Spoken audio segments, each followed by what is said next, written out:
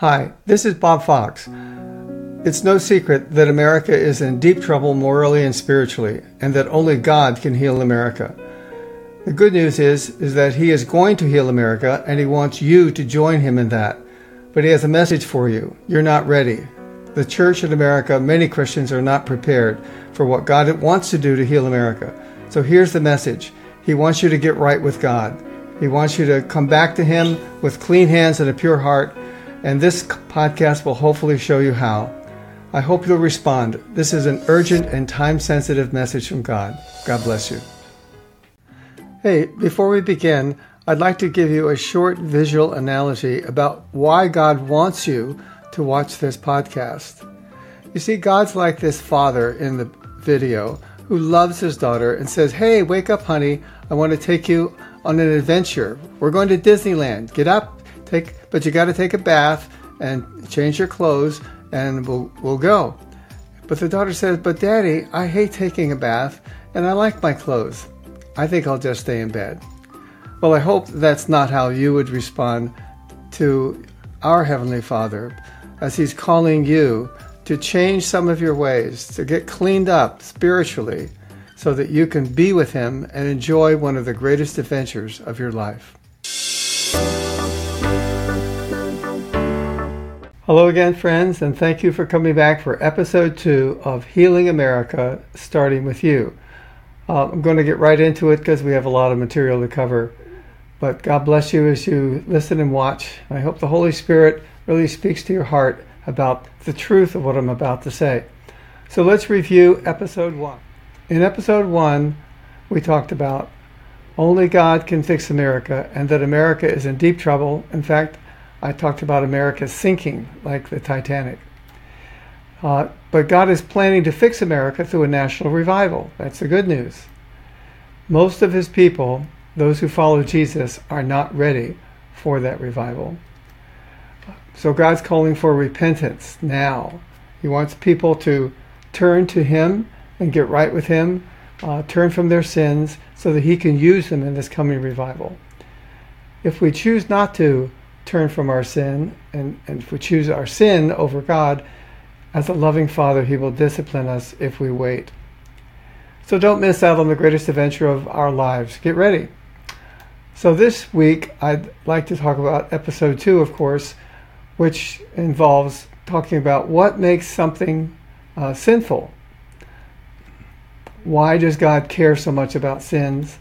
How serious is sin to God? What motivates us to sin? So let's go over those 4 topics. What is sin? Well, when people think of sin, they often think of the 10 Commandments. You know, the ones that Moses got on the 2 tablets when it came down from Mount Sinai. Most Christians that I've met don't know the 10 Commandments. It's interesting. We complain that they're not in the public buildings of our land, but we don't even display them in our churches, actually, most churches, and Christians that don't know them. So let me just say one version of the 10 Commandments. It's compressed a little bit, but it starts off, "I am the Lord thy God, thou shalt not have any gods before me." Second, "Thou shalt not take the name of the Lord thy God in vain." Third, "Remember to keep holy the Sabbath." Fourth, "Honor thy father and thy mother." Fifth, "Thou shalt not kill." Sixth, "Thou shalt not commit adultery." Seventh, "Thou shalt not steal." Eighth, "Thou shalt not bear false witness against thy neighbor." Ninth, "Thou shalt not covet thy neighbor's wife." And 10, "Thou shalt not covet thy neighbor's goods." So those were the first core commandments that God gave to His beloved people Israel there in the Sinai Peninsula when Moses came down from the mountain. And they added to them as they went along, of course, with the Mosaic Law. So that defines sin in its sort of original form from God to us. But sin actually is any thought or action that God defines as sin. And in the Bible, there's a whole variety of them. Of course, you'd have to read the Bible to know that. But you know what? You can sin even though you don't know it's in the Bible. It's still a sin. But because you didn't know it, of course, God's going to treat you a little differently than somebody who does know it's a sin and does it anyhow. Unfortunately, I've done both. I've committed sins that I didn't know were sins, and I've committed sins that I knew were sin. And like a foolish person, I did them anyhow. So we've all done that. Everybody has sinned and fallen short of the glory of God. as it says in Romans 3:23. So sin is something we do. It's an action. It's a decision we make and we do something. Or a sin can be something we fail to do, like loving your spouse. In Ephesians 5, it says husbands are to love their wives as Christ loved the church. Well, if you fail to do that, that's a sin. It also says in Ephesians 6, for children to honor their parents. And if children fail to do that, that's a sin. So those are some quick thoughts on what is sin. So why does God care about sin? Basically, because sin hurts you, whom he loves, and others that God loves.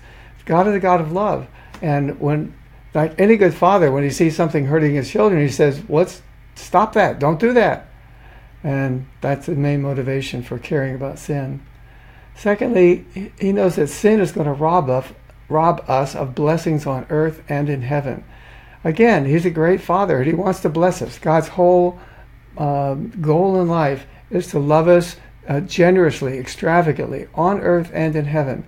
But sin will keep him from doing that. It puts a barrier between us and him. Thirdly, sin gives Satan, our archenemy, access to us. And one of the good examples is in Ephesians 4, verses 26-27, where God says, be angry, but don't let sin go down in your anger. And the next verse, verse 27, says, lest you give the devil a foothold. So he's saying, if you go to bed angry and you choose not to forgive that person, it's not a feeling, it's a choice, it's a decision. God, I forgive that person for doing whatever. If you choose not to do that when you go to bed at night, God says it's a sin, and that gives the devil access to you. And obviously God doesn't want that. He wants to protect you from that. Fourthly, sin forces God to discipline us in love. Read Hebrews 12. He disciplines every son that he has because he loves them, so that they will share in his holiness. God wants us to be holy. In other words, to act like him and think like him. That's what it is to be holy. And lastly, sin is the greatest threat to humanity in this life and the next. That sounds like a big statement, but it's true from God's perspective. Sin brings death. Sin can hurt you more in this life than anything, more than any disease, more than any atomic weapon. Sin is the greatest existential threat to humanity in this life and the next. So that's why God cares about sin. So how serious is sin to God? Well, it brings death, as I said, in every way. God almost wiped out his beloved people Israel in the Old Testament due to their sins. Several times he destroyed tens of thousands of them because of sins. He takes sin very seriously. God actually demands eternal punishment for sins for those who die without their sins being forgiven through faith in Jesus. He's the greatest, most loving God. He's also the strictest and the most fierce God if you're on the wrong side of God. So, and if you die without your sins forgiven in Jesus, God commands that you go to eternal punishment. He's God and he gets to make the rules. God often warns Christians about sin because he's very concerned about it. Even after Christians become saved, become a follower of Jesus, he says, now don't sin, because sin has consequences in this life. And if you choose to keep on sinning, you could lose your salvation. If you sin seriously enough, God will say, okay, you don't want me, you want sin, goodbye. That's not something that probably happens very often now, but in the end times, in 2 Timothy, it talks about a great apostasy. A lot of Christians leaving God and going and living for the world. Those are people who chose sin over God. Those are Christians who chose sin over God. And then God sacrificed, of course, his own son to pay for sin. That's how serious it was, that he was willing to give up his only beloved son, his only begotten son, to pay for your sins and my sins. Would you give up your child to save someone else? That's how serious he took sin. He knew he had to get rid of sin in order to have the relationship with us that he always wanted. So just to repeat, only born-again Christians who've had their sins forgiven through faith in Jesus can enter heaven. And that's why God takes sin so seriously that he sent Jesus. So what motivates us to sin? Well, first of all, we come into the world with a broken, sinful nature that we've inherited from Adam and Eve. Actually, the Bible says that. but more particularly, our parents and grandparents also sinned, and their sin patterns, their sin nature, is transmitted to us. We get a spiritual inheritance from our ancestors, basically, as well as a physical one. Our daily choice, now listen to this, our daily choice not to love God with all of our heart, soul, strength, and mind, that it's a choice. You get up in the morning and, well, what am I living for? To make money, to have pleasure, to be somebody important? Or is it to love God with all your heart, soul, strength, and mind? I know it's a big issue, and I can't describe it all here, but that choice there makes other sins more likely.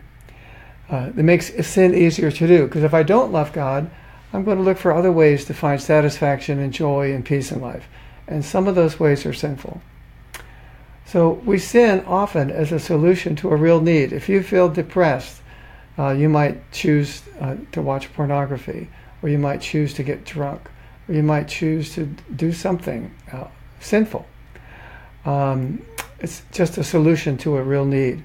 And once we sin, that sin gets a hold of us, has influence on our life, and leads us to more sin. So that's some of the things that motivate us to sin. So to recap episode 2, what makes something sinful? Things God defines as sinful. Why does God care about sins? Because he loves us and he loves other people.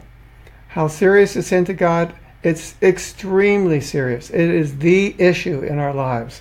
God doesn't want to be sin-focused. He really came to have a relationship, a father-child relationship. But sin will keep that from happening very well on earth if you're a Christian, or if you're not a Christian, it's never going to happen. So sin is very serious. What motivates us to sin? We've talked about that. Our sin nature, our brokenness, different things in our life that we have a particular need, and we try to meet that need through a sin. So episode 3, all right, so I went through that pretty quickly, but I know if you have more questions, you can contact me through any of the podcast sites, and I'll try to respond. My email is in the last slide here. You'll see you can contact me, and I can follow up with you if you have more questions about these things. I'll do my best.